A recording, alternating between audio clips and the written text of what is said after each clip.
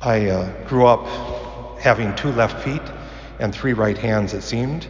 I was really bad at sports, and for a number of other reasons, Phi-Ed was a miserable time for me. I was always the last picked, and so St. Matthias is a particularly good saint for me as one who's last picked, and unlike me, who just had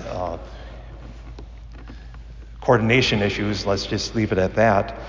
St. Matthias had other issues, namely that as we hear St. Peter standing up and saying these are the qualifications that the next apostle, somebody who is going to take Judas's place, has. First, think about that. He's replacing Judas, the man who would betray Jesus, the man who would sell Jesus out for 30 pieces of silver.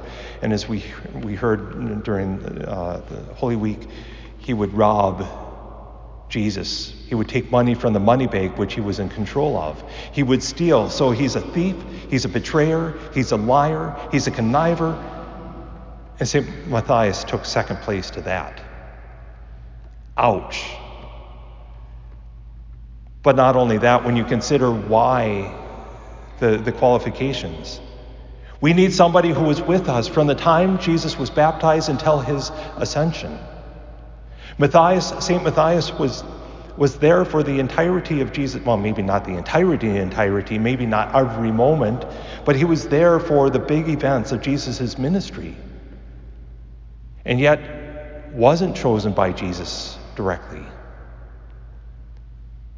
And yet, I can't help but think he wasn't angry, jealous, felt slighted, felt saddened that he was the last picked.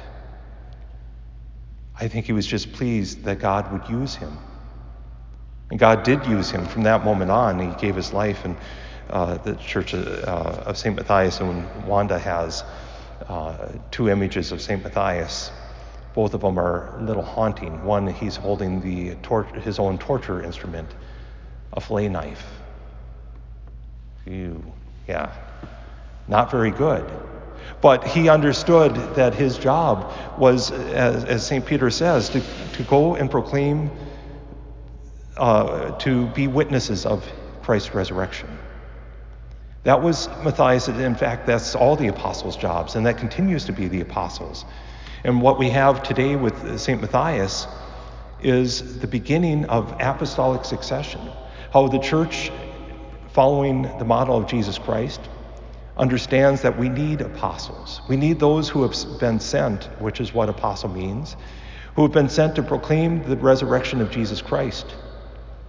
And we see that apostolic succession yet. The apostles aren't succeeded by the cardinals. They're succeeded by our bishops. So Bishop Lavore is the successor of St. Peter and St. James and St. John and St. Matthew and St. Matthias, St. Thomas. In fact, Bishop Lavore can trace his spiritual lineage back to St. Thomas. He was ordained bishop by Archbishop Nienstedt, who could trace his lineage back to St. Thomas. That apostolic succession reminds us it's not a matter of who's chosen or when they're chosen and the failures that came before, even the failures that come after, but rather how God has chosen them to go and bear fruit that will remain, fruit that will last. And that fruit is so necessary to proclaim Jesus Christ in his resurrection. That's our job too. We get that, us priests get our duties from sharing with Bishop Lavore and his ministry, but all of us are called. All of us are called to proclaim Jesus Christ.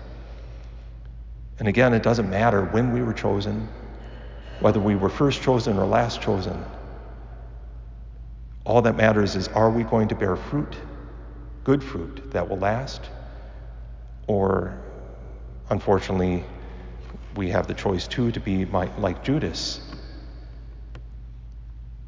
to be more like St. Matthias, who becomes a witness to the gospel, a witness to Jesus Christ and his resurrection, who didn't feel slighted in the least of being chosen second, but rather knew his dignity.